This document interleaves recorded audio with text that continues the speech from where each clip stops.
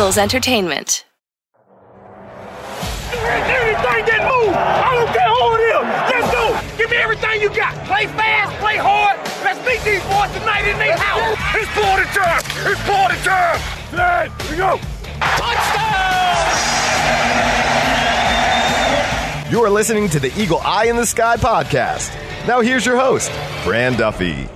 That's right. Another week, and the Eagles are on the bye week as the Eagle Eye in the Sky podcast continues. I'm Fran Duffy, and as always, I think we've got a great show for you here on episode number 417. At the top of today's show, we've got Chalk Talk, where I chat with a guy who's been on this show before. He does outstanding work over at The Athletic. That's Deontay Lee. He's going to pop in, and we're going to talk through this Eagles team on both sides of the football. What is he seeing from the film? What is working well? What can push this team over the top? This 6-0 team, take them to the next level? We'll talk through it right at the top of the show there in Chalk Talk. After that, both the two of my good friends, Ben Fennell, Chris McPherson, the three of us are going to get together for the first time since training camp for a special edition of our 3 and Out segment. Each of us are going to provide 3 key stats that help tell the story of this Eagles team through 6 weeks and dive into what they mean for this franchise moving forward. Should be a really fun discussion to wrap up the show. Now, before we get there, a couple things I want to make sure we hit on. Number one, head on over to Apple Podcasts, leave us a rating, leave us a review. If you've got a question about this team,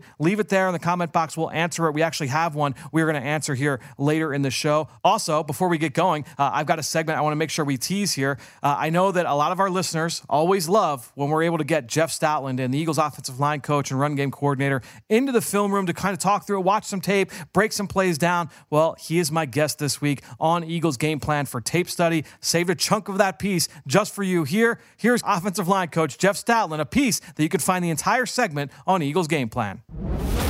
Coach, welcome into the show. We really appreciate you joining us here for a few minutes to talk through this Eagles offensive line. Thanks, Franny. I won't only talk about the offensive line. We'll provide some schematic stuff and also some of the mindset behind some of these concepts. I use a phrase called execution fuels emotion. You watch Devontae here. This is the kind of stuff that we're talking about when we speak like this. You see the excitement and the enthusiasm based on a well-executed play. That's the kind of reaction you get from a player. It's got to be exciting too, Coach, as the wide receivers, the tight ends, the running backs, everybody involved in the screen pass, everybody involved in the run game. So you know, hey, on this play, I'm going to be the one blocking, but I'm also going to be catching screen passes, and these guys are going to be helping me out as well. Absolutely. It's all, we're all in on this. You have to be in football. That's the way it's the greatest game in the world. When we do this type of stuff is when we slide the front, okay, like you're seeing, this creates tremendous space right here on Jordan Mailata, which is dangerous. It's like your mom says, don't touch the stove when it's on. You know, it's dangerous. This is dangerous. Now, we know this and we understand this. And so as soon as Mailata gets this up and under move, he's hearing my voice in meetings. He's hearing my voice on the field. It's dangerous. You must be on high alert for this type of action. So you see him here come back and you see the sense of urgency in him trying to snatch this defender so he can't get through. Coach, what has it been like coaching a guy that had played zero football coming into his NFL career and just what he's turned into? Well, you never know. Like, you don't know. I just know this. Jordan is a tremendous athlete, okay, for a guy that's his size and for how he can move his feet. I mean, look how he doesn't fall on the ground here. Look how he's still able to maintain his balance to the very end and somehow pull himself out of this. If you see him at the end, right there, you think he's going to fall down. Right there, you'd say he's on the ground. I mean, this guy's unbelievable to be able to pull himself out of this thing. So what I talk about critical factors and often I talk about it all the time because it's really the life you live as an offensive line coach and in a scouting department because we're looking for these types of things in players. But when you find a player with this size and all these different critical factors, but's never played football before, you say, let's look. And Mr. Laurie would always say to me before the draft, Stout, look down the road. Tell me what you think in 3 years. What could this player be in 3, 4? It's very helpful when you hear that from the owner. Because actually, when you do that with this player, you see some greatness. It was a similar kind of conversation with Lane, right? Lane was a different part of the draft, 4th overall pick, but a guy that was still relatively green to the offensive line position. Correct. And there's another example of, hey, played tight end, quarterback, might as well have played wide receiver, played tight end. So he played several positions, really never settled into one until he got to Oklahoma and played tackle. And And so maybe people looked at that and said, he didn't play tackle on. We look at it a different way. We look at it as opportunity. We look at it as, hey, what can he become in 3 or 4 years down the road? It obviously has turned into arguably the best tackle in the NFL. I know Mike Quick has said on the show, you almost don't want to take it for granted how good he has become, because we never talk about him on a weekly basis because he has just locked that spot down so well. I've been saying that for years. I don't understand why people aren't talking about it, but he's incredible. Just not his athleticism, but his technique and how he maintains square shoulders and how he can glide back inside and not create a bad situation for the right guard. You know, him and Isaac are working together. So I think that's a tremendous combo right there in itself. The athleticism right there between the right guard and tackler. Like unbelievable. And Coach, those guys have barely played next to each other coming into this season. What has that been like for them, just getting used to playing next to each other up front? I thought there was excitement from day one because they both have tremendous respect for each other, and I think they thought to themselves, hey, we're together, what we could become. And the communication, the execution up front, you see that often in the screen game. We talked about that a little bit earlier, but what makes this play go? This was early on against the Cardinals in Week 5. Well, first of all, the communication starts with Jason Kelce. Jason Kelce is the conductor of the band. And you know what? To be that guy, you have to embrace that. You have to really like this whole process. If you're timid or you're not really it's too much, then you're not the right guy for the job. Kelce embraces this. He gives so much of himself to his teammates, and all he wants to do is put everybody in the right spot. Even in game plan meetings, he wants to make sure everybody's in a good spot. And so it all starts with him with the communication aspect of it, but then it comes down to timing. Screens are all about your timing and your decision that you make. Some guys don't rush. If you don't rush, what do I do, Coach? I don't release, I block. And whoever the peel player is, you become part of the screen. So here you see a situation where our left tackle, Jack Driscoll, who went in to play left tackle, has never played left tackle before, but we needed him. He's never played on the left side of the line before, but we needed him. Did an outstanding job, tremendous job by Jack with a very limited time to practice. But you see this screen right here, and Jack knows this. And here's the issue. Stop that, please. Stop it right there. Here's what happens, Franny. You go out to practice. You practice against the scout team. You practice against scout walkthroughs, what have you. When this play is executed, this is my pet peeve forever. I say it all the time. People look at me, as a grumpy old guy. I'm telling you, this is what happens. So I tell the players, listen to me. This is like Coach Saban would say, it's poison. It's rat poison. Okay. The guy that stays back here, maybe in a drill or whatever, and then the player goes like that down there to block him. Not going to happen. In real life, that's not what happens. But I can't explain it to him. I have to say, look. But now I got a video, and I also have Jordan Mailata springing a touchdown in the Atlanta game last year with the same play. So what's really going to happen, even though you're not going to see it here for a while, is that player is going to react to the screen, and he's going to bolt down to the throw. So in reality, your angle has to be flat, which you see Jack running flat down the white line with a huge sense of urgency. So credit to Jack, he listened about my little dissertation in the meeting. And again, for that whole segment, be sure to watch Eagles Game Plan this week. The entire Jeff Stoutland segment also will go up on its own. Love catching up with Coach Stout whenever possible. And he, as always, brings outstanding energy to those segments, to those conversations. So great stuff there from Coach Stout. Let's keep this conversation rolling, though. Excited to catch up with Deontay Lee, talk through this Eagles team going into the bye. It's time now for Chalk Talk. Let's get down to business. It's time for Chalk Talk. Well, excited to welcome back to the show here on the Eagle Eye in the Sky podcast, a guy whose work is outstanding. You need to make sure you are following him right now on Twitter at Deontay Lee FB. He does outstanding work over at The Athletic. He's been on the show before. Deontay, welcome back to the show. Excited to have this conversation going into the bye week. Yeah, same here, man. I'm glad that you brought me on. This is obviously a great time to be talking Eagles as they kind of stand atop the NFC and one of the best teams in the NFL right now. And I'm kind of looking forward to kind of digging into what we're talking about for a team. I think that's really going to start looking to extend their lead, not only on the NFC East, but really start thinking about whether or not this can be a home field advantage throughout the playoffs type of team. No doubt. That absolutely will be in the conversation, certainly locally, as this season continues to progress. But going into this bye week, real quick, just to kind of tee the conversation off, what's the goal of the self-scouting process? What does that process look like as a coach during the bye week? You could speak to this from experience. Right. I like to think of it like you're always going to be looking at in these self-scout situations, what are the things that are allowing us to win or putting us in position to win? And then what are the things that are costing you games or costing you, key situations? So I think that, and you kind of take a multi-layered approach to that in my mind. So you're going to look at personnel, right? So if you're Philadelphia, you're going to look at what kind of touches are we getting for A.J. Brown and DeVonta Smith? Do we need to improve that? Are there different ways in the game script that we can address certain things? And I'm sure that as we go through this conversation, we'll probably, prognosticate some ways that they might attack something like that. On the defensive end, it might be what's our best run stopping defense? What's our best coverage calls? Or what are we struggling with? If you're a cover one team and you're giving up a bunch of explosive plays, you're going to want to go and look and see, all right, is it just a particular player covering particular kinds of guys? Are there particular routes that we're struggling with?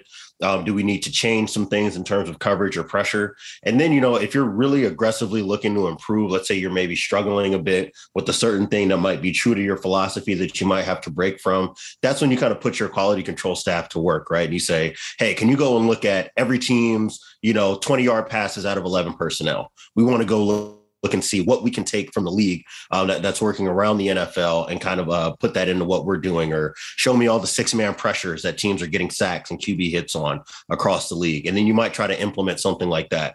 So it's all about not only what are we doing, what can we improve on, but what's happening around the league, what's happening with our rivals, what are the different ways that we can start preparing ourselves for these high leverage games that'll be coming up on the back half of the season.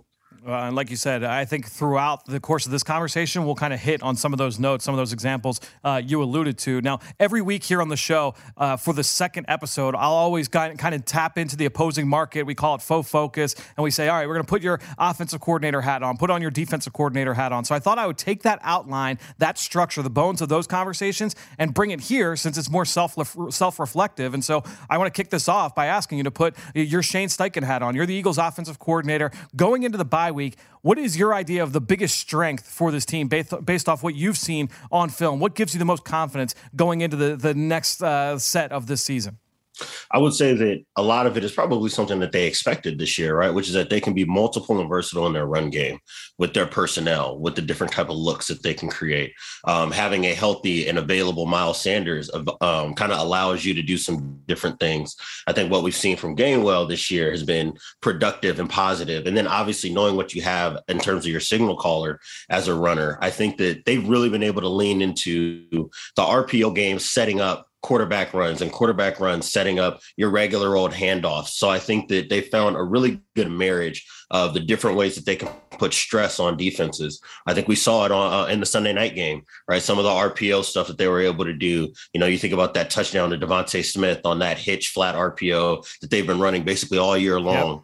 Yep. The different ways you can set up, these screens to Dallas Goedert off of these play fakes and things like that. So I think that would probably be, if you're thinking about hanging your hat on first down, we're starting a drive and we need to start moving the football to be effective. I think that the first thing they're going to look at on their play sheet would be getting into these 12 personnel, multi-tight end looks where you can really hurt teams with downhill runs while also being versatile enough to hit the RPO or read an end or something to that effect.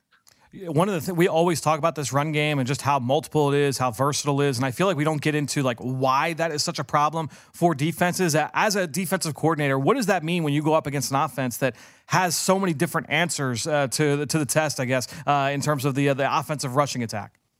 Well, it's that you can't lean into one particular answer defensively, right? I think that we saw that in the Sunday night game. One of the things that Dan Quinn likes to do is to get into those 5-down fronts, those bare fronts to try to stop the run. Well, what you want to do to attack that is run gap scheme, right? You want to run power, you want to run your counters, and you want to read ends to keep guys from crashing down and chasing it down off the backside. And they have all of the equipment and tools that you need to do so, and having one of, if not the top offensive line in the NFL this year that can be versatile. You have a center that can pull. You have multiple guards that can pull or zone block. You have tackles that can handle one-on-ones, and down block and have a lot of weight to them. So I think that they have answers for that. If you're a blitz heavy team, you can run those RPOs to throw the ball into those vacated areas. And then, having a quarterback that can threaten you in the run game now means that you can't move as laterally, as quickly as you might want to when you get these zone looks. You can't get to the first level so quickly because if that end is wrong in his read or is too aggressive, taking away the handoff handoff, you have Jalen Hurts, who is probably, short of Lamar Jackson, maybe the most dangerous quarterback with the ball in his hands in open field because of the way that he runs, how physical he is, and what he can create with his legs. So that, I think, has been, the kind of calling card and why it's so difficult for defenses to really walk into any one week feeling like they have things figured out. You see certain running games and you can get into certain fronts and kind of take them out of the things that they do well. I think the most impressive thing and the most stressful thing for a defense is that, all right, if we show up in this kind of look, they have an answer for that. And they have an answer for blitzes. They have an answer for too high defenses, for your regular old cover one stuff, for your regular old cover three stuff out of 4 down. If you're an odd front team, they have answers for that. And that, I think, is always the key in the NFL. I think it's less about how much you can hit someone over the head with your best thing than not having any particular weakness. And I think this run game is one that does not have any obvious weaknesses right now. That's the thing, is like, it's not just as surface level as, the run game's not working, we got to throw. It's, right. These run concepts aren't working. Let's dig into our bag. Let's go option B, then option C, right. then option D. You've got all of these different clubs that you can kind of refer to. And that's obviously a huge, huge strength for this offense. Now, staying on that side of the ball, what is it that puts this offense over the edge? What are some adjustments that can be made over the course of the bye week, in your opinion, that would take this group to the next level? I think for me, and this is something that we probably haven't seen since the Sunday night game or Monday night game against the Vikings, and that's hitting teams over the top with explosive passes, or really working that intermediate area in the middle of the field. I think that the game against the Commanders was probably the last one where we really saw them attacking aggressively through the air. I would like to see them get back to that. Obviously, you've had, some nicks and bruises with the offensive line that I'm sure probably changed a bit of the way that they wanted to approach things on a week by week basis. But if they have all their guys available, I would love to see more AJ Brown in those intermediate areas, the way that we saw him in Tennessee and the way that we saw him early in the season. I think that they have one of the greatest luxuries in the world, which is Devontae Smith, a guy that can attack you at all 3 levels of routes, right? He can make plays after the catch if he catches the ball near or behind the line of scrimmage. He can run routes well enough to get open in those intermediate areas, and he has a long speed to test you vertically. And I think that when you have guys like an AJ Brown, like a Devontae Smith, you should really be looking at how we can attack teams more often down the field to create those vertical passes. And I think that kind of plays to Jalen Hurts' strength as well, right? Those deep pockets, max protection. We're trying to put together these design zone beating types of vertical looks. Those are the types of things I would like to see a little bit more from this offense that I think would really push it over the top. And it's like you said, when you have that multiplicity with Devontae Smith and his usage, it goes into the same conversation about the run game, right? It just gives you more options as a play caller, as a game planner, to say, okay, if the defense wants to take this aspect away, well, all right, well then let's go to the next option. And when you have not just Devontae, but AJ and Dallas Goedert, those guys, like all 3 can attack different areas of the field at different times from different alignments. Right. It's a headache for an opposing defense. 100%. I mean, and that's not to say that they haven't been effective through the air, because we've certainly seen that they can put teams away with the passing game just as well as they can with the running game. But I think that the more of this running game that we've been talking about, the more it becomes an issue for defenses to handle, the more soft zone looks you see, the more big bodies you see on the field. And that's when you really see elite offenses take advantage with those vertical passes. And if you can do that as an offense, that really puts defenses in a bind, right? You're really forcing defenses to kind of choose what it is that they're going to prioritize in trying to stop, because you can't cover everything and you can't stop every run with one particular look. And you really want to put defenses in a bind where, hey, on first down, on second and short, on third and regular, we know we're going to get these particular looks because they've got to honor us in every direction. And when you can really test the defense, on a 360-degree plane, that really makes it difficult for them to stop you. And I think that that's how we can maximize, or how Philly can maximize Jalen Hurts within this offense. Yeah, really, really well said. It's a lot to be excited about for certain on that side of the football. Let's now go over to defense. I'll ask you to put on your Jonathan Gannon hat on. What is the biggest strength for this unit going into the second half of the season? What gives you the most confidence there in the final 11 games? It's what they've been doing on the back end, being multiple in coverage, having a full menu of zone coverages, and how well they're able to play, those zone coverages out, bringing in a Chauncey Gardner-Johnson, having a James Bradberry available.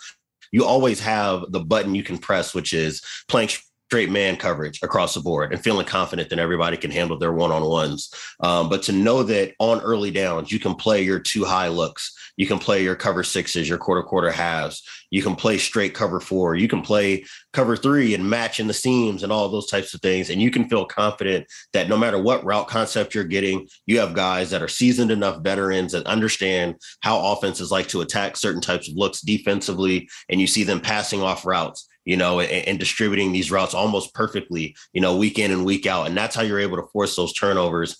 And the fact that you have Darius Slay, who can lock in and be a one-on-one, I'll take away your best guys so you can roll coverage the opposite way. That, I think, has been their biggest strength. And that forces quarterbacks to hold the ball, which has allowed for them to create more production in the backfield in terms of quarterback hits and pressures as the season has gone on.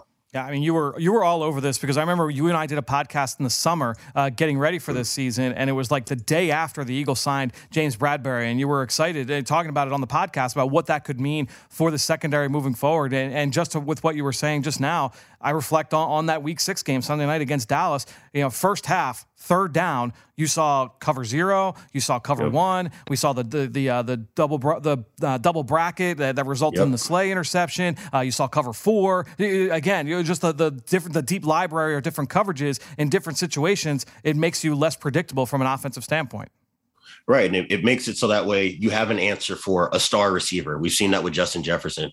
You have an answer for teams that want to get into like tighter splits or might want to run, crossing routes and things like that. We saw that against Washington, and Carson Wentz, who's very, very comfortable throwing those mesh concepts, or drive concepts where you've got drags and digs coming across the middle of the field. You can play zone with those guys in that way. With the Dallas team that wants to be like a very timing based kind of offense and one that wants to feed its star receivers, you can get into those bracket looks. You can get into those cover 4 looks where you're protecting the seams and really getting hands on guys underneath.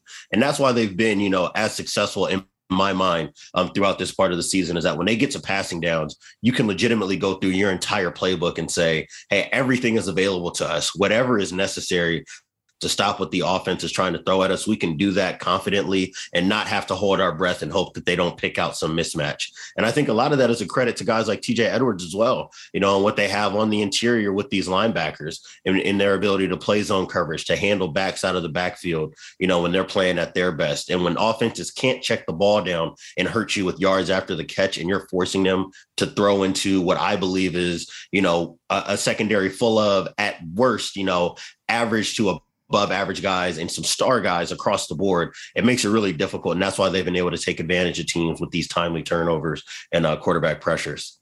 One buzzword with this defense was the multiplicity back in the summer and all the different fronts up front. And you talked about from the coverage standpoint. But one thing we haven't really dove too far deep into here on this podcast is just the benefits of playing with those different nickel packages, right? You've got your basic like 4 down, two stack backer, 5 DB nickel. But then we've seen plenty of this 5-man front, that penny package where you've got 5 D linemen, just 1 backer on the field and 5 DBs. What are the benefits of kind of being able to mix and match between those 2 looks up front? Is it kind of, and obviously like the front impacts the coverage as well. Right. What are some of the factors at play there between those 2 different packages? It all comes back to some of the things we were talking about with the offense, right? And it's like, what answers do you need based on what you're seeing? Or how can you get your best guys on the field to be able to take away what the offense is trying to do to you? I think that in those 5 down looks, and before we even talk about what those front guys are doing, I think that having not only what they have in terms of defensive tackles, but having Hassan Reddick, who is a guy who's comfortable dropping into coverage every once in a while, just as much as he is being a pass rusher. That means that you can legitimately use that as a base package if you need to, or that sub nickel package you can treat as a base type of look. So it's not that you have to get into like these 5-1-5 penny types of looks that we see these kind of 3-4 or multiple 3 to 4 down fronts get into to try to stop the run. You can legitimately get into that and not feel like, okay, we have to bring all 5 guys and just play like your 3 deep, 3 under, or your straight ahead cover 1. You can legitimately play all your zone coverages out of it, or you can drop guys off the edge, or you can run these simulated pressure type of looks where it looks like you might be bringing 5 or 6, but guys are dropping out late in the coverage. So that, I think, is one thing that makes it dangerous for offenses in terms of prepping for, is that it's not like a static look. And then up front with the bodies that you have with your Jordan Davises, with Fletcher Cox, who I think is week over week continues to kind of show that he's still productive. And I think has been improving as the season has gone on in a way that's been really impressive given his age and experience in the league. Javon Hargraves as well, and what they've been getting on the edge. I think that when you get into these looks against these offenses that you're seeing that really want to run your outside zones and your inside zones, you're forcing them to block one-on-one.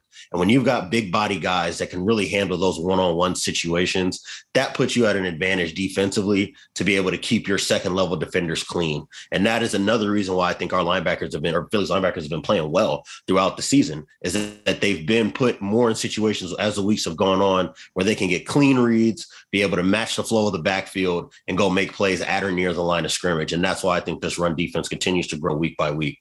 Yeah, it's to me like the usage. There's so many different layers to that, and as you mentioned, trying to find matchups for those guys up front. And anytime you can get Fletcher and Hargrave and Reddick and Sweat, and you throw in BG, and you get all those guys facing those one-on-one battles over time. Those are guys that have shown that they can win those one-on-ones. Right. And I feel like that's been such a big theme here early on in the season. Now, I'll wrap it up here with the same question I asked you for the offensive side of the football. What are the adjustments? What's the thing that can push this defense to the next level? Some things that can be tweaked here and adjusted over the course of the break.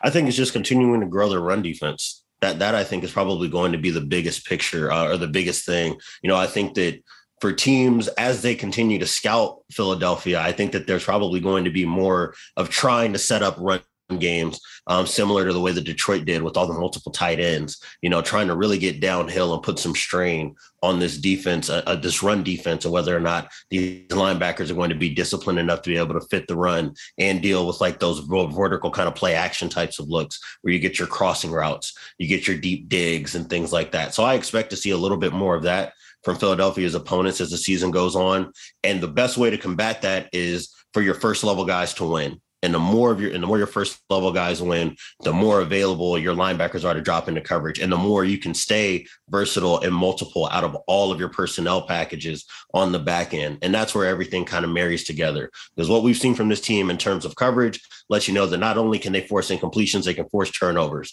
They make quarterbacks make bad decisions because of how tight they're playing in coverage and taking away guys' number one options. And I think that has kind of fed the pass rush element. So I think the last thing, and it's not like it's been poor over the last 3 to 4 weeks, but I think that it's just continuing to develop and grow.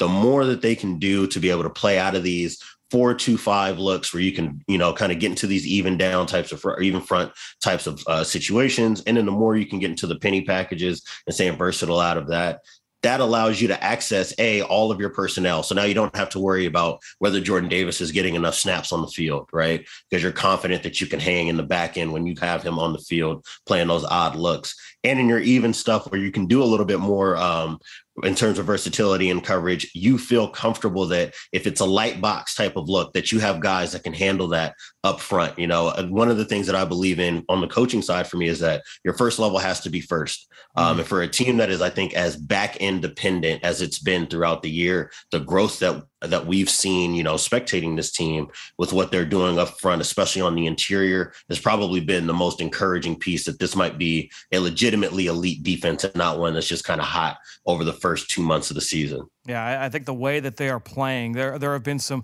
weird stretches in certain games. You referenced that Detroit game. Certainly last week, you had those 2 drives, in the third quarter going into the fourth quarter. But some of those things, if the tackling, and we're going to hit on this in the next segment, if the tackling can improve in a couple different things, how much does that change the math in terms of like a final results and kind of boosting that defense from where it is now to even the upper echelon will be very, very interesting. But Deontay, dude, thanks so much once again for joining us here on the Eagle Eye in the Sky podcast. Everyone, make sure you check out Deontay's work over at The Athletic. Follow him on Twitter. Deontay, thanks so much, man. Thanks for having me, friend. All right, so time now for a special edition, C-Mac, of our 3 and Out, because it's not just you and I. But invading the segment, that's right. We're bringing in Ben for a joint segment here, and it's the first time the 3 of us have done a segment together since training camp. And I thought, you know what? It's the bye week. I was thinking that Ben and I would do like a stat-heavy segment, but I was like, well, C-Mac and I usually dive into stats too, so let's just bring all of us together. So here's the plan for this week's 3 and Out. Each of us are going to provide 3 stats and get out of the segment. I've got 3 different segments, 3 different kind of categories built in here, but we're going to make it an even 10. And I thought, all right, let's talk through 10 numbers that really help tell the story of the first 6 games that could impact the final 11 here in the regular season with this Eagles team. And so the first stat, I think this is just a big one. Obviously, it's one that's talked about a lot, so I want to just kind of bring it to the discussion to kind of kick us off. And that's the turnover differential. The Eagles right now lead the NFL with 14 takeaways on defense. They lead the NFL with just 2 giveaways on offense. Just a ridiculous plus 12 turnover differential. 2 teams tied for second are Minnesota and Baltimore. They're just plus 4. So the Eagles plus 8 over the next 2 teams. And obviously that's a huge, huge reason why this team is 6-0, C-Mac. It's amazing. It's a formula for winning football, bottom line. Now, turnovers, that's something you really can't count on, but protecting the football, look, that's something that Coach Sirianni emphasizes, and that's something that you can feature each and every week as you're trying to look down the line and how this team can get to the next level. And there's 2 ways to look at this too, Ben, is that obviously it's great that that's where the Eagles are now. It's also a very hard model to sustain, right? You can't always count on having 13 turnovers in 6 games. That's not a sustainable level of play. But I do think that there's something to be said for style of play leading to more turnovers. And I think this defense, the way that they play, leads you to being in position to create some of those takeaways. Well, I think the type of people that they have, obviously a lot of athletic, ball-hawking defensive backs on the back end, linebackers that thrive in coverage, some really good personnel on the field to create those turnovers. But C-Mac, I think you hit it right on the head there. It's not so much the plus 12. It's only the 2 giveaways. Yes, that's right. Yep. Which is also first in the NFL, but way out in front. The next most giveaways, or least fewest giveaways, is 5. Yeah. We have 2. Several teams with 5. So while it's not sustainable, and there's been many studies on college and the NFL, turnovers created are not a sustainable metric year after year. Right. And really not even from like the front half of the season to the back half of the season. But preventing them are. So I think it's not necessarily that you're going to always expect to get your hands on those and turn the field, but you can certainly prevent them. And I think having smart players on the offensive side, the way Jalen Hurts plays, very smart, very responsible with the football, it all kind of works together in this team playing very, very efficiently, and at the end of the day, not hurting themselves. Yeah, I think like the play that stands out as I was listening to you talk, the first C.J. Gardner-Johnson interception this past week, that's a tip ball from James Bradbury. Ben, you and I made the point as we were watching. There were 5 Eagles defenders there that could have very easily picked that off. Like Slay wanted that one. Slay wanted it, but like T.J. Edwards was there, Epps was there. You had guys all running into the frame that all were in position to catch that ball. So yeah, like maybe that you can't say, oh well, C.J. Gardner-Johnson had 2 picks in the game. Like that's not sustainable. Yeah, but that very easily could have been any one of a number of guys, and that goes back to the style of play and the culture in that room. And turnovers are one thing, but what are you doing when you get the turnover? Yep. If you get a turnover on defense and the offense goes 3 and out, what good was that turnover? Yep. This Philadelphia Eagles team plus 39 point differential off turnovers. Wow. So what is that saying? We're generating points and capitalizing off of turnovers. Making people pay. And we only had the Eagles have only had the 2 turnovers offensively, but obviously not hurting themselves after those mistakes. And certainly you don't have the volume of mistakes. You won't have the volume of points coming after that. But the ability to not only turn an occasional pick and fumble into points on that play, but the offense and capitalizing and being aggressive after those turnovers by Nick Sirianni. Also a big formula. You want to take those shot plays, those kill shots, kind of after those game-changing plays. I'm glad you brought that up. That was the thing that was, as you were talking about the turnovers there, was going through my mind. I was like, well, the Eagles are cashing them in. Yeah. That's the biggest thing there. Yeah, well, it's a huge point. And just do it in a timely fashion because, like we said, it doesn't happen year after year. It's not sustainable, but it does happen. So when that perfect storm is in your season, like in 2017, this team was plus 51 in that category. That was tied for 4th in the league. They were plus 11 turnover differential in 2017. So even though you're maybe not sustainable year after year, you catch that lightning in a bottle for that one season, pull that throttle forward and say, hey, we can win it all. That's a really good point. And so to me, I wanted to kind of kick the conversation off. That could be a little bit of the appetizer, wet our beaks a little bit. And now each of us will provide 3 in each of these categories. In the first category here, our favorite stat going into the bye week. It could be just something that's telling about the 2022 version, our favorite thing to see here with this version of the Philadelphia Eagles. And C-Mac, since we brought Ben in to sabotage your segment, I thought you could kick things off for us. No, I'm loving it. All right, I get to kick things off here. The thing that jumps out to me is we talked a lot a few months ago about the defense and the turnovers. Now, the one thing when you look at the defense, a lot of new additions that have been assimilated into Jonathan Gannon Jr. this offseason. But when you look at the offense, quite honestly, largely the same except for a very big addition in that of wide receiver A.J. Brown. So to me, all eyes on Jalen Hurts. How would he develop in his second year as a starter? A number that jumps out at me is his 8.2 yards per attempt, almost a full yard over what he accomplished last season. It speaks to me that the passing game overall has improved, not just because of A.J. Brown, but because of the leaps and bounds that Jalen Hurts has taken personally, and also how efficient this offense has run. And we've seen it against various types of defensive game plans throughout the course of the season. You know, if you're going to play soft zone like Minnesota, okay, Jalen Hurts can pick you apart. The Commanders are bringing the heat. Well, Jalen Hurts was aggressive in beating teams deep. You know, if the Cardinals are bringing the blitz, he can go with the screen game and, you know, use the yak ability to Brown and Dallas Goedert to be able to take advantage. So to me, I think all eyes were on how would Jalen Hurts develop as a passer in his second season. We know the rushing element that he brings to the table. I think the 8.2 yards per attempt speaks to his improvement as a passer so far this season. Yeah, and I think, too, it's, you know, the yards per attempt, that can happen from a number of different ways, right? And the Eagles, we know that the screen game has been proficient. We heard from Deontay in the last segment about, you know, we haven't seen as much downfield over the last 3 weeks. Well, the Eagles are finding ways to still lead the league in explosive plays. And so whether it's the screen game, the RPO game, the short passing game, just finding all different ways to be able to attack opposing defenses, and Jalen being smart with the football. That goes back to the turnover issue, because that's a turnover stat as well, as yards per attempt. More balls are being caught than not. More balls are turning into positive gains than not. Yards after catch, the Eagles are very high up on that list, and the ability to create those explosives in a number of different ways is a huge feather in this team's cap. Yeah, absolutely. And I'm going to turn the page over to ball control. And not the traditional ball control. Everyone thinks ball control, time of possession. Listen, time of possession's outdated. Let's get a little more next level here on this podcast for our very smart fans out there. And ball control, I love talking about because it's a complementative stat. Yep. It's all reflective of how your offense and defense, coordinate together. So let's look at 3 and outs. The ability to have 3 plays and off the field. We're second defensively in creating 3 and out percentage at over 41%, and tied for first offensively in not having those 3 and outs. Tied with Atlanta right now, right around 20%. So the ability to control the ball on an offensive perspective and then immediately get the ball back from a defensive perspective, this team is absolutely dominating the ball control, but it's a complementative nature. The defense is doing its job getting off the field. The offense is sustaining drives. I think you're seeing that kind of showing games as well, and their ability to kind of finish late as well. To me, too, like for the defense to be so high with 3 and out and also lead the league in turnovers, like that. Think about how many just quick possessions the offense gets back because of those 2 stats. Absolutely. And one more layer to that is how is that offense, moving the change, because they're in third down situations frequently and you have to move the sticks. This team is not hurting itself.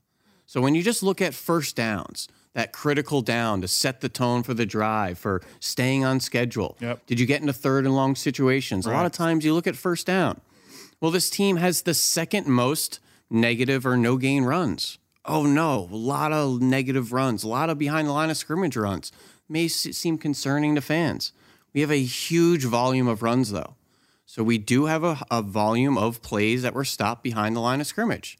But how far behind the line of scrimmage are they happening? So out of those 25 runs that were behind the line of scrimmage, 22 of 25 of those were just 1-yard losses. So on those negative plays, they aren't 3-yard losses. They aren't 5-yard losses. They aren't Miles Sanders trying to spin back across the field and get those home run plays, and suddenly it's a 2nd and 15 scenario. There are negative plays, but they aren't critical plays. They aren't completely nuking the drive and the whole staying on schedule. So number 1, I think it's an efficiency of the offense.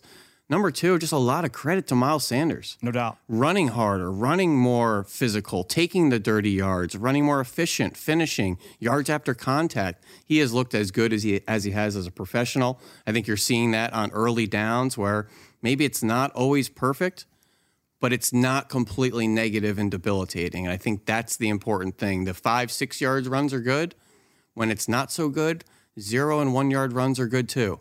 And I think it's just getting out of those absolutely critical plays that just put you in out of schedule situations that we're not seeing this year. It's interesting that you bring up Miles, because Shane Steichen in his press conference just before the Eagles took off for the bye made to point out, like, by the way, we need to give Miles Sanders his props for the way that he's performing this season because of Jalen and being the NFC Offensive Player of the Month in September, the wide receivers, and he's kind of gotten lost in the shuffle. The offensive line, how great the run game is, but a big part of that run game is the way that Miles has played. And it goes back to the Jacksonville game, the ugly muck in the rain and mud.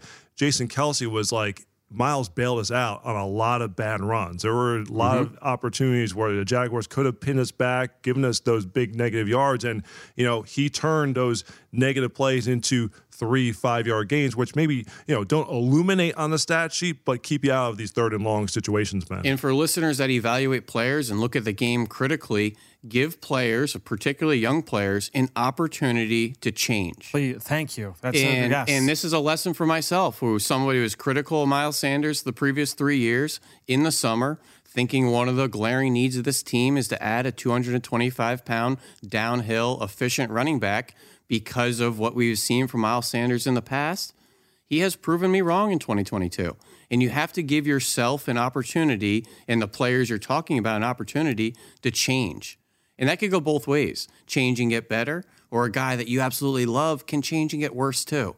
So these players change year after year, week after week, and we so want to just validate our opinions.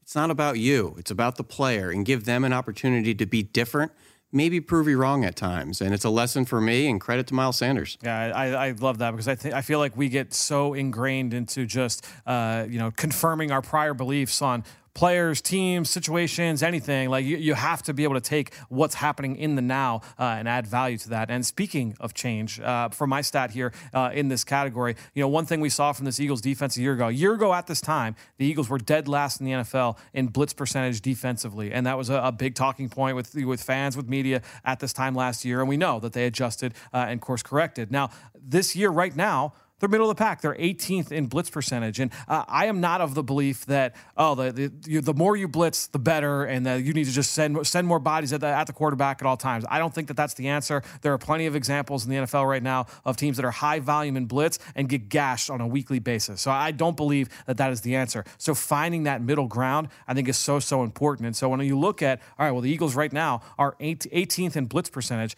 Well, what are they doing with those opportunities? When they do blitz, how effective are they? Well, right now, the NFL, or in the entire NFL, the Eagles lead the league in opposing passer rating when a quarterback is blitzed, 44.3. Buffalo is second with 65.2. The Eagles are crushing quarterbacks when they blitz. They are not finding success. They're not creating big plays. They're not finding the end zone. They're not moving the sticks. So right off the bat, opposing quarterbacks really struggling when the Eagles send extra rushers. Also, 3.87 yards per attempt leads the NFL. Denver Broncos, who are playing really well on defense, they're the next one, 4.29. Again, a very wide chasm between number 1 and number 2. The Eagles well out in front in terms of limiting offensive success when they blitz, and second in completion percentage, just under 45%, Ben. I think your first point there of saying it's not just blitz, but being effective when you do blitz is really the golden rule of this. And I think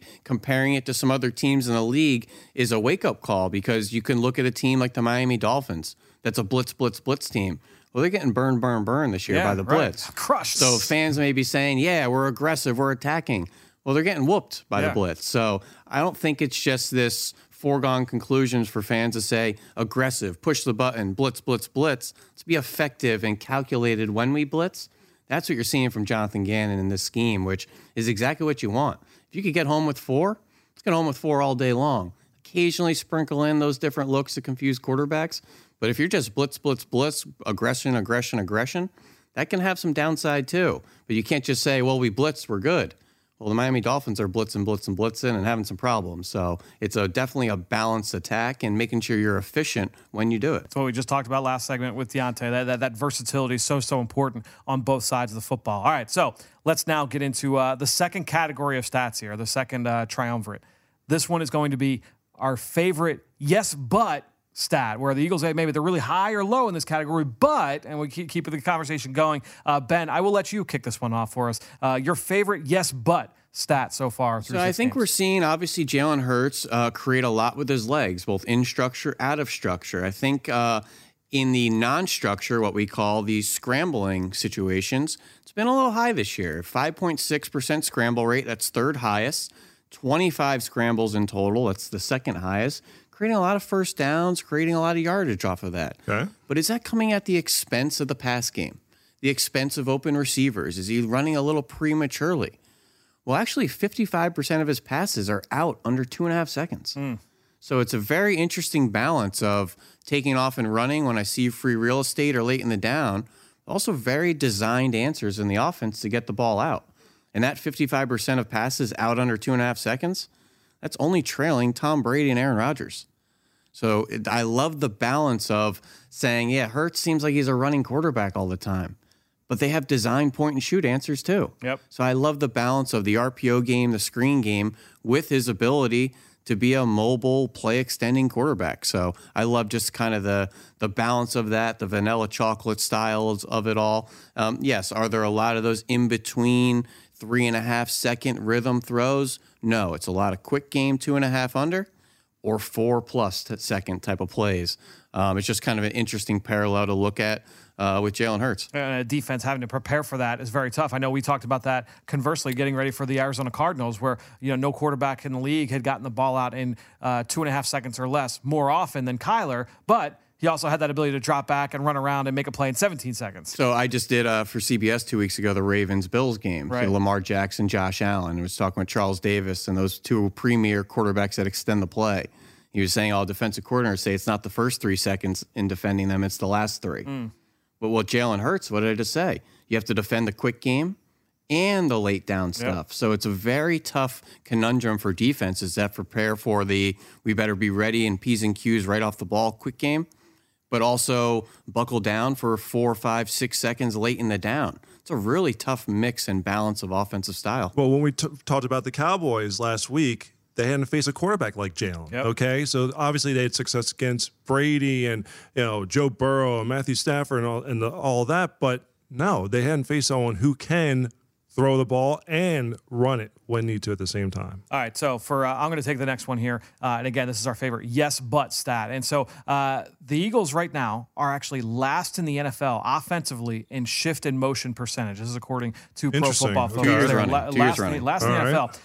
34%, which is crazy that's the low mark. The NFL average is 54%. That number keeps climbing every single year. Now, what's interesting is that, yes, they are low in that number. They are the lowest in the NFL. But when they use motion and when they use shifting, they are very, very effective. They are 12th in EPA per play on plays when they use motion. They are 4th in yards after catch per reception on plays when they use motion. So to me, this isn't they need to use more motion. It's hey, they're doing a really good job when they do use motion discussion. And I think when you look at just ways that this offense is able to move the football, I think back to some of the plays we've seen in recent weeks. And Ben, you always try and mark this when you put together the telestrations for like all 22 review and for Eagles game plan is like, yeah, look at what this motion did, moving a second level defender or moving the safety or moving moving another defender from the box. What did that do? Well, it created a lane for the run game or for the pass game. This offense has been very efficient when they have used motion. It's been a really good weapon for them. We'll see if they decide to use more down the stretch. And Ben, you and I have had many conversations on this show about how everybody says motion, motion, motion, as if that's the answer to making everything better. Whereas there have been plenty of quarterbacks and offenses in the league that say, no, I want a little bit less motion, and that's going to help keep the clean picture for us. But this has been a very effective tool for this offense when they do use it. And a really good example of that, just go throw on your breakdown of Kaiser White this week. I think one of those plays in there, Dallas had a motion play pre-snap. threw off the blocking assignments by them. Yeah. You have movement on the offense, creates movement on the defense. Suddenly an offensive lineman blinks or puts their head down for a snap count. Suddenly your blocking assignment changed. Free hitter to go swoop into the backfield. We saw it, Kaiser White. Pros and cons to motion too, but 2 years running, 32nd rank motion rate. Yeah. To me, the Eagles' varied run game, and your all-22 piece that you guys put together was outstanding, illustrating the counter read. It's those types of things put defenses in a bind. The RPO game puts defenses in a bind. So even though you're not getting that confusion, that mayhem that motion could present, the way that Shane Steichen and Jeff Stoutland and company scheme things up here, they do a lot of the work there to the defense without having to utilize motion. So, all right, well, C-Mac, take us through yours. Your favorite yes but stat. Yes, here so but. far. So the Eagles defense, okay, focus on the trenches, built heavily through there, an outstanding group there, added to it with Jordan Davis. As good as this defensive unit is, the defensive line, they are allowing almost 5 yards per carry. That's 27th in the NFL. However, this was an interesting philosophical discussion we were having in the pit amongst ourselves this week. The pit being our workspace. Our work area. Yes, our listeners don't know what the pit is. Of course, the pit. The Eagles, with the outstanding starts they're having, especially in the second quarters of games this season, they're having big leads in the second halves. It's how does Jonathan Gannon and the defense approach trying to balance maintaining the lead and yet not giving up an explosive play to really shift the momentum quickly. So even though the Eagles are giving up a little bit of ground yardage here, well, it's better that, to me, than an 80-yard touchdown pass, which all of a sudden, okay, it's a quick score. You haven't taken any time off the clock. It's a momentum shifter. It kind of really creates a snowball effect there. If the team is willing down 10 points, 17 points, what have you, to run the ball and take 5-6 yards at a time and eat 5-6 minutes off the clock, all right, well, we'll take that. We'll take that all day long there. So, so that's interesting that yes, the Eagles, the numbers wise aren't great, but I think there's more context to it. I think there's something, we talked about this after the week 1 game when everyone was freaking out about the run defense against the Lions. And they had a few X plays in the run game where it was like, 2nd and 12, 3rd and 10, and they run a draw play for 23. And it's like, all right, hey, tip of the cap to you. We're not planning to stop that play. We're going to give that to you if that's the way that you're going to try and operate. And it hasn't always been that every single week. And I'm going to touch on this topic here in a second. But I think we've seen plenty of that kind of that does skew those numbers just a little bit. So I was glad that you brought that one up, C-Mac. With that said, let's now transition into our third category here. And this one, small sample size, or is it a telling stat? And so this one, honestly, this has been something I've been waiting for the bye week to dive a little bit deeper into because I notice it on a weekly basis. So during games, when I'm watching, I'm only charting a couple things getting ready for the post-game show. And one of the things that I do chart is third down on both sides. What are teams doing on third down schematically? How effective are they being? Who's being targeted? All those different things. So I look at it on both sides of the ball. And one thing, so at halftime, I'll take a look and say, all right, where are we at? Let's get a state of where both teams are at on third down. And almost weekly, third down defensively, first half, Eagles are awesome. They're 1 of 5, 2 of 6. And I'm like, all right, they're a really, really good start. And then you get to the second half, it's post game. I'm like, man, the offense turned it around. The opposing offense turned around. They went 4 for 5. Oh, they had a drive where they went 3 for 3. And there's man, all right, well, that threw the numbers off, and now they're mediocre. And so just going back, I was talking with Ben this week. I was getting ready for the podcast, and I was like, all right, let's see where the Eagles are right now on third down in the overall over the course of the season. And they're 29th. And I'm like, all right, well, that's not good. Right? That's obviously not very good. Then you look, what are they in the first half? C-Mac, they're second in the NFL right now on third down in the first half of games, 27%. Outstanding number. You go to the second half, they're at 62.2% on third down. That is last by a wide margin. The 31st team is 55, so 7 percentage points higher than the 31st team. So I'm like, all right, we got it. Let's try and get to the bottom of this. So first, I go back, I watch all the second half third downs.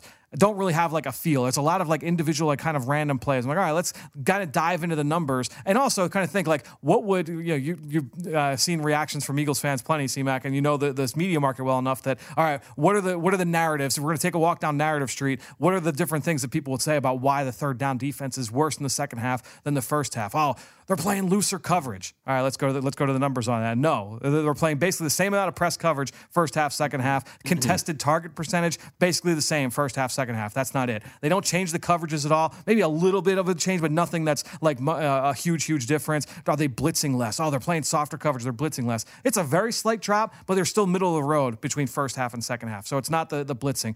Less pressure? No, they actually are getting more pressure on opposing quarterbacks in the second half than they are in the first half of games. There was one big number that stood out to me from first half to second half. Okay. Right now, first half of games, the Eagles are 14th in missed tackles. They've got 23 missed tackles in the first half of games. Second half, they're 30th, 35. So that was the big one. And if you look at like rush yards after contact, this goes to your earlier stat. Rush yards after contact per attempt, it's 18th in the first half, 29th in the second half. So a pretty big drop, dropping from 18 to 29. So overall, tackling just has to get better. That's one of those things we talked about after those games. Like Detroit was like, can't miss those tackles. Yeah. You got to make those tackles. Now, the one thing we talked about, and you brought this up, was, all right, well, what is the distance to go? Are they just not doing as well on first and second down, and now it's third and short? This week against Dallas, that was absolutely the case. You go back, and I think they were 1 for 5, Dallas, on third down in the first half, and it was a lot of 3rd and 10, 3rd and 9, 3rd and 8. It was 3rd and long. You go to the second half, it was Zeke got a 5-yard run on 3rd and 2. It was a lot of 3rd and 1, 3rd and 2, 3rd and 3. That was the case this week against Dallas, but over the course of the season, that has not really been the case. Looking at the numbers just thematically over the course of the season, the Eagles are kind of like middle of the pack in all areas. But what that then did was like, all right, well, what are the big differences in first half and second half? You got to go down the rabbit. Everyone else had to go down the rabbit hole with me in the pit, so everyone's going on this podcast. I went to first half, second half. This was huge for me, C-Mac and Ben. No huddle plays, all right? The Eagles right now face 64 no-huddle plays in the second half of games. That is wide out in front. The second-place team is Kansas City with 48. Teams are going no-huddle. Teams are going tempo in the second half of games. Why is that? Because the Eagles have scored 112 points in the second quarter, and we talk about this every single week. Oh, they're blowing teams out in the first half. They've scored 112 in the second quarter. That's more than 11 teams have scored in the entire season. The Cowboys have scored 110 points total in all of 2022. The Eagles have scored 112 in just the second quarter of games. So the Eagles are jumping out to these huge leads. They're having a huge first half performances. Teams are coming out in the second half. They're going up tempo. They're trying to rush to get as many plays in as possible. They're creating some explosives. We saw last week Dallas had some nice, well-executed plays, and they're creating some big ones. And then you have to throw in the missed tackles. And I think that's what gets you to this point where the third down defense is not as strong in the second half. Yeah, that plus 78-point differential in the first half is way out in front, Crazy. Nearly 30 points more than the second-best team. So a lot of people say, well, are they not making those second-half adjustments? Well, after the first half, what adjustments? Why would you adjust? No question. So I know that's a big one. People like just kind of throwing that out. Well, we're not making the proper in-game adjustments. But when things are going so well in the first half, not entirely sure what to adjust. There are some schematic elements that are different from the first half to the second half, as they should be. Yep. 2 high shells. Goes from 44% to 52%. Yep. Maybe sitting back a little more bit cover more. 4, a little more cover 6, both spikes. Light boxes up to 78% from 61%. So when you're up multiple scores and you're in the second half, where do you want to allocate your defensive resources? To stop the run or to stop the pass with a lead? Personally, I'm going to stop the pass. Yeah, that's what C-Mac was saying earlier. So it leaves yourself a little bit light against the run, which leaves yourself a little bit vulnerable against the run. And also some of those hurry-up situations also allude to vanilla coverages, schemes, things like that are a little bit easier to attack. You're in hurry up. You're going to have a couple coverages. You're going to check to, hey, we got to run to the line. Here's what we're going to play. Good no call. question. Yep, good and point. at the very end of the day, the tape has limitations. Analytics has limitations. There are no numbers or metrics or a special machine for the human condition. Yep. So while you can look at all this stuff, your mind is different up 20 points than you are up 3 points. There is no equation or formula to explain that. Yep. So you can go through all these analytic situations. What should you do in this game? And there's tons of data to speak for a decision. There's nothing that says, well, you got the left tackle, the backup left tackle in, it's windy, the holder has a bad pinky, and your place kicker's groin's a little tight. There's no equation to factor into the human condition of this game.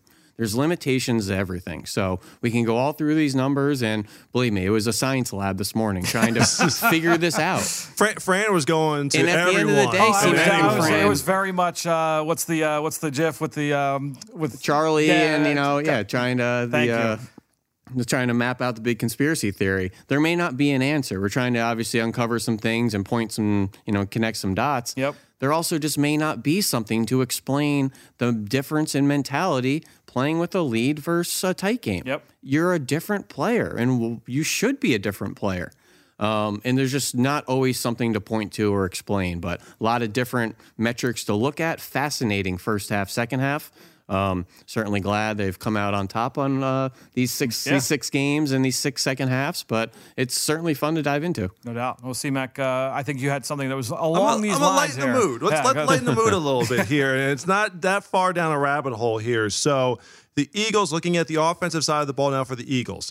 According to Football Outsiders, their great DVOA metric, the Eagles' second half offensive DVOA in a one-score games, okay, 8 points. Second half, one-score games. Second half, one-score games, offense is 4th best in the NFL. What that speaks to me is, even though they may be getting out to these big leads and teams are coming back, the Eagles, and we saw this against Dallas with that 13-play touchdown drive in the fourth quarter, the Eagles find ways offensively to put the game away. They are executing in the clutch. They have this run game with the number 1 ranked rushing attack from last year, all intact. Obviously guys in and out of the lineup, but guys like Jack Driscoll, Sua Opeta have stepped up in big ways this season for this team. But nonetheless, this offensive line, highly regarded as the best in football. You have a stable of running backs led by Miles Sanders. You have Jalen Hurts' ability as well. This rushing attack, this offense can get the job done. And this is something that you can do in September, October, and you can carry it as the winter months are going to come upon us as you get ready for a playoff push here. So that's something to me that's very encouraging. All right, maybe it's a bit of a small sample size nonetheless, but still, to me, it's the fact that the Eagles have shown that in the clutch that they have been able to execute offensively. And that's something that, if a team is blowing out opponents and you don't have that adversity and you get into December and January and it's like, we've never been in this situation before, the Eagles can say, look, we can go back to week 6 against Dallas, and we can go back to week 5 against Arizona where we had to move the ball down the field with 17 plays to get the game-winning field goal with a rookie kicker making his NFL debut. It's the Eagles find ways to win each and every week, even if there's a little bit of adversity along the way. Yeah, I think that's very well said, and obviously that kind of presents itself, in that DVOA metric. Ben, take us home. Our 10th stat here for the show. And this is certainly a fun exercise, and when a team is rolling like the Eagles, excuse me, you could just, spin the wheel and throw a dart at all these different metrics. It pained me not to talk about fourth quarter drives to win. Yep. Some just dominating drives and time controlling drives, 10+ play drives, 11 personnel run game was something I really want to focus on with Zach Pascal involved now and A.J. Brown. But got to give some credit to Jalen Hurts as a passer. Right now, the highest yards per attempt between the numbers this season. Minimum 100 attempts out there. Highest yards per attempt between the numbers. That's a big sample size. You don't happen to have his numbers from last year, do you? I don't. Yeah, but because that was the big area that everyone talked about a year ago. The numbers of the hash, between the hashes, hash to the number, that middle window where you're seeing a lot of those RPOs, the slants, the screens, a lot of times happen in that kind of window. Loves the seam passes, the Goddard, down those hashes. But I really think it's speaking to his quarterback development too. In throwing over the middle of the fields, which you look at his chart from last year, there were some tumbleweeds kind of rolling through the middle of the field. Was a little shy throwing those in breakers in the middle read routes, but his timing, his rhythm, his accuracy, his anticipation, his speed of the game has all drastically improved from last year to this year. And I think you're seeing that not only with his down-to-down play, but in particular his throwing between the numbers, those in breakers where your timing, accuracy, and anticipation is heightened. You have to check all those boxes to throw into those windows of NFL defenses where those windows close and shut and they are lightning speed. And it's also a credit to the coaching staff. This playbook is focused. This playbook is narrowed. This playbook caters to what Jalen Hurts likes and doesn't like to do. And I think last year there was some figuring that out. So not only has he developed, I think the coaching staff is really catering and figuring out what makes him comfortable, what does he like to do, and not to mention, I think the personnel helps too. A big A.J. Brown type of guy, who loves the in-breakers, is a big hulking receiver out there to put his body between defensive backs over the middle of the field. But for every one of those on A.J., Devontae catches one too. So I think it's a credit to literally the receivers, Hurts, the coaching staff, throwing over the middle of the field. Very impressive. Ben, if fans were to go back to the Week 1 edition previewing Dallas of this podcast, this was the stat I was bringing up, is how would Jalen, our 3 and out, one of the items was how will Jalen Hurts attack the middle of the field? Because if you looked at the spray chart, very strong on the right side, not so strong on the left side. But like you said, the window in the middle was open, and that was obviously an area that he needed to develop. So it's kudos to him for that development. And I love the point you make about the coaches, because this is that narrative we heard all offseason of what does it mean to have the same play caller for 2 years in a row, largely the same offensive staff for 2 years in a row. This is the result of it right here. No question. This is the result right here, where you get to have the comfortability, you understand what he likes, and you're able to work with him better and to be able to execute. And I know what fans may be thinking, it's all RPOs. It's a little collegey. I promise for every RPO over the middle of the field, he hits a third down double slants where it's straight man coverage, waits for number 2 to clear, and hits number 1 coming right behind him. Wasn't schemed up, wasn't off run action, wasn't an RPO or just saying either or with the will linebacker. That's big boy NFL football on third down. And another thing, just like the Miles Sanders, I was critical of Hurts as a passer, particularly in that area. He has blown me away. And you have to give credit where credit is due. Jalen Hurts, great season so far. Was that next gen?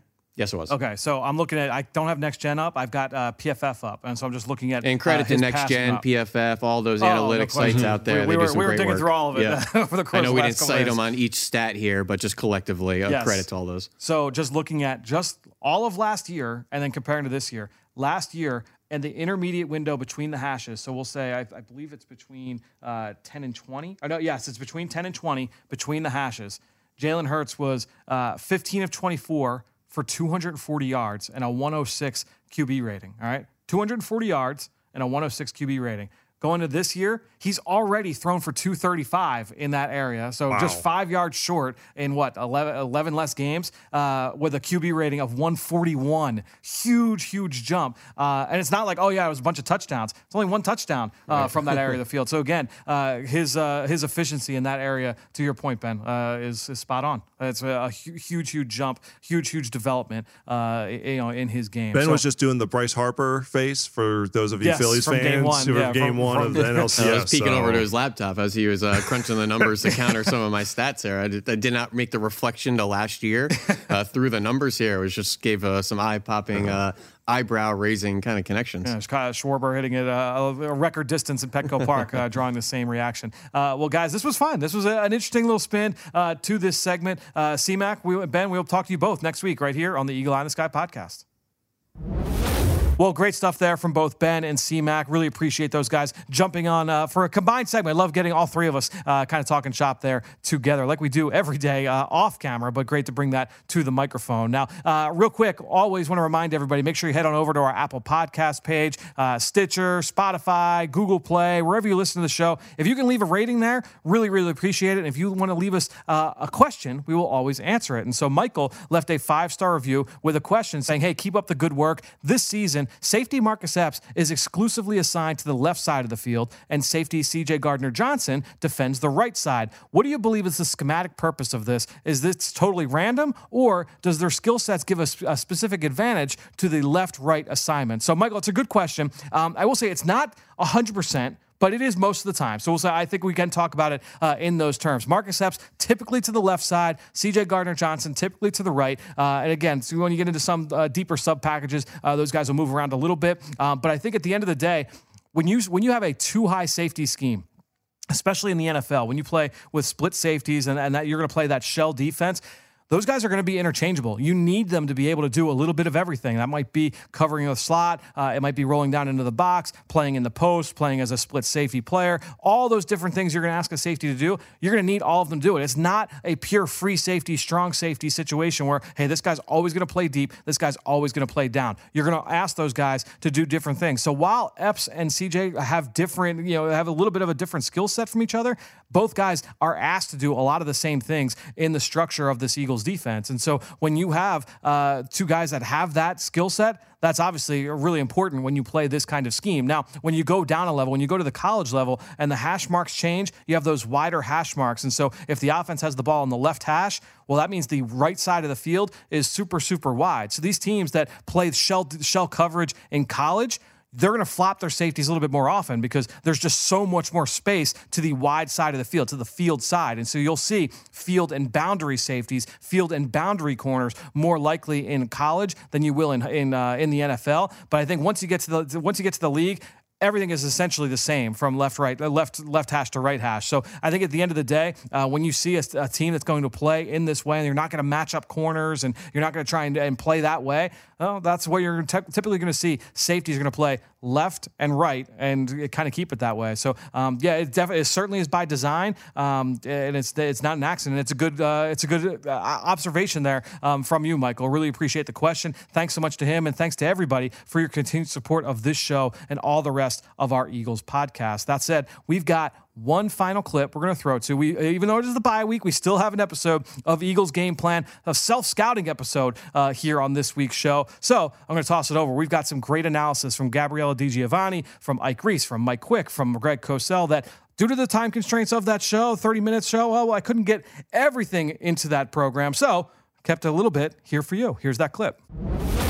Yeah, and I'm going to give Aaron Moorhead, the wide receivers coach, some love here. Last year, dealing with a lot of young players, trying to teach them the game at this level. And we saw the mental mistakes out there on the field, whether it was stepping out of bounds, not giving your quarterback enough room to throw you the ball on the outside in those deep plays. You watch these guys this year. I know A.J. Brown's a little bit more of a veteran, so he's excluded from this. But I mean, our younger players, you're not seeing those same sort of mental errors out there on the field. They've grown and matured at that position, and I love that they're making plays when they get the opportunity to make plays. Jalen Hurts is sitting back there like a point guard. He just needs to figure out where he needs to get the ball to and let his playmakers make plays. The addition of A.J. Brown has really helped these younger guys to mature even faster, having that veteran in the room. And by the way, that's one thing I've been really impressed with Sanders this year. I think he's showing more nuance and more detail as a runner in understanding how to play off blocks and move second-level defenders. But the important point is, as well as this offense has done throwing the ball at particular points this year, the foundation is still the run game. And we certainly have seen that in the last 2-3 games. So Greg highlighted that run game, but let's dig in a little bit deeper, guys. There's so many layers to this offense, especially when you account for the RPO game and the screen game. Mike, that's so much for a defense to handle. Well, for a defensive coordinator, I don't know how you teach your team to handle all of the different elements of the RPO game, because once you think you figured it out, there's another layer, and we saw that in the game on Sunday night. Yeah, as long as this offensive line is doing their job up front, it's going to allow Jalen to really sit back there and make the defense wrong no matter what decision they make to try to defend. We saw that RPO play earlier. It took them forever to figure out that A.J. Brown was coming back across the formation. And then when they finally figured it out and they started jumping the flat route, you had a variation of it where Devontae was able to adjust his route, and now Jalen has another option there. The Eagles, I think, run the second most RPOs in the NFL. They certainly are the best at it. I just don't see a way that you figure out how to slow this offense down as long as everyone's doing their job. When you're sitting in the booth, as I am, and you have to try and figure out what they're doing many times because his handwork is so precise. Sometimes you don't even know where the football is going. Sometimes Merrill's calling a play that's going this way, and he's got the ball going in a different direction. The sleight of hand, the way that he's able to maneuver the football so that the defense doesn't know where it is, I think it's amazing. And it's also important when they use it, right? Shane Steichen, when they decide to go to the RPO game, I mean, listen, when you're talking 3rd and short, 4th and short, you put the defense in a little bit of a quandary there as to what are we trying to defend, the run game or the passing game. What I love about this RPO game is that it's an extension of the run game as well. Those throws to the flats are just runs to the outside where you get your playmakers on the outside making plays. That is such a great point, because we saw that in the game on Sunday night where the defense, they're expecting a ball that's going to run in the middle of the defense. But what does Jalen do? He fakes it in the middle, rolls out to the outside, and he's got an easy toss out into the flat. And he has the ability to run himself. Boom. I mean, there's just so many layers. It's pick your poison with this offense. Well, what is the defense going to do? Where are they best going to deploy their best resources? Because you don't know what the Eagles are capable of on offense. And whatever they do, they're wrong. That's what the RPO gives you as an offense. Yeah, and you look at the versatility of the offense, the ability to not only beat you through the air, I mean, they can hit you on the ground as well. It really does put a defensive coordinator in a tough position. You have to choose, what are you going to be willing to give up? The run game or a big play over the top in the passing game? Talk about so many options on this offense. You have to talk about Dallas Goedert and his yards after the catch. I feel like when the ball's in his hands, the play is not over until the play is over. Well, and the defensive backs, you watch them when Dallas Goedert's got the ball with a head of steam. They're not so aggressive to go and make that tackle, because he will attack you. You know, he's going to be the hammer and not the nail, and go out and attack guys. Yeah, they call that making business decisions. I knew you were going to say that. I knew you were going to say that. Mike is right, man. You see a lot of those DBs, they aren't necessarily getting in front of Dallas to make these tackles. They're trying to get him on the side or from behind to get him down on the ground. Well, you certainly have to marry the front with the back end, and that's what they're able to do here. Brandon Graham, as you said, great job getting the pressure. So Cooper Rush couldn't really step into that throw, couldn't get anything on it. But C.J. Gardner-Johnson, he played a fantastic game. To have these guys who are multiple guys, they can do things in the box, they can play the back end, they can play man coverage. That's what this defense is about. It's about these positionless players that can do so many things, and he certainly turns out to be one of those guys. And I love the fire that he brings to that defense. And the reason why that interception is my favorite play of C.J. Gardner-Johnson's is because he left the game earlier with what looked like to be a severe injury to his wrist or his hand, and he was able to come back in there. That shows the commitment he's made to his teammates of being out there, and it certainly is a great example of the toughness that he plays with. The multiplicity of that Eagles defense has been so successful so far this season, but how about that secondary, guys? Big play Slay, James Bradbury, 2 interceptions for C.J. Gardner-Johnson, which we saw earlier. Marcus Epps playing some of his best ball. Avonte Maddox is back and he's healthy. What do you think, Ike? I think we may have the best secondary in all of football. I really do, I mean, especially through 6 weeks. I just do. I think the versatility which these DBs have shown, the ability to play press coverage, the ability to play off coverage, the ability to play man, zone, matchup. I think having guys like C.J. Gardner-Johnson, Marcus Epps, even though they may be our safeties, they have the ability to come down and play a little man coverage as a little bit of a DB. And then you throw Avonte Maddox in there, who is probably the best nickel corner in all of football. It just allows Jonathan Gannon the freedom to really pass rush with just his guys up front, because he has the confidence in the guys on the back end that they're going to plaster their wide receivers, they're going to play assignment football, and they're going to play complementary football back there. We've shown through countless examples through the first 6 games where you can see the communication with the guys on the back end and how beneficial it is to them, where they're passing off routes. They don't get mental errors back there. And the fact that we lead the league in takeaways, it's all a big part of it. They're not making mistakes back there. You said it. Their assignment sound. Marcus Epps, I think he's playing some of the best football I've ever seen a safety play. He does it all. I love the compliment of these guys. The play that Slay made where he undercut the route against the Cowboys, the interception. Yep. You don't get much better than that, but you know Slay can do that. He can lock down your best receiver. I'm so impressed with James Bradbury on the other side. He's one of the smartest guys at the position. He understands his weaknesses. You'll hardly ever see him allow a wide receiver to get on top of him. He stays close to his body, doesn't let that guy have much room when he's trying to get down the field, get on top of him. He just understands a whole lot about the game. He reminds me of Herm Edwards. I played with Herm Edwards. He was one of the smartest DBs on the field. That's why he lasted so long. Bradbury understands route concepts. He understands and studies receivers. It's one of the reasons why he's such an effective player. And I tell you almost don't even know that he's out there, right? I mean, some of his numbers versus the opposing team's receivers, he has an argument of being the best cornerback in football himself. We got to come up with a name for him, some sort of silent assassin or something.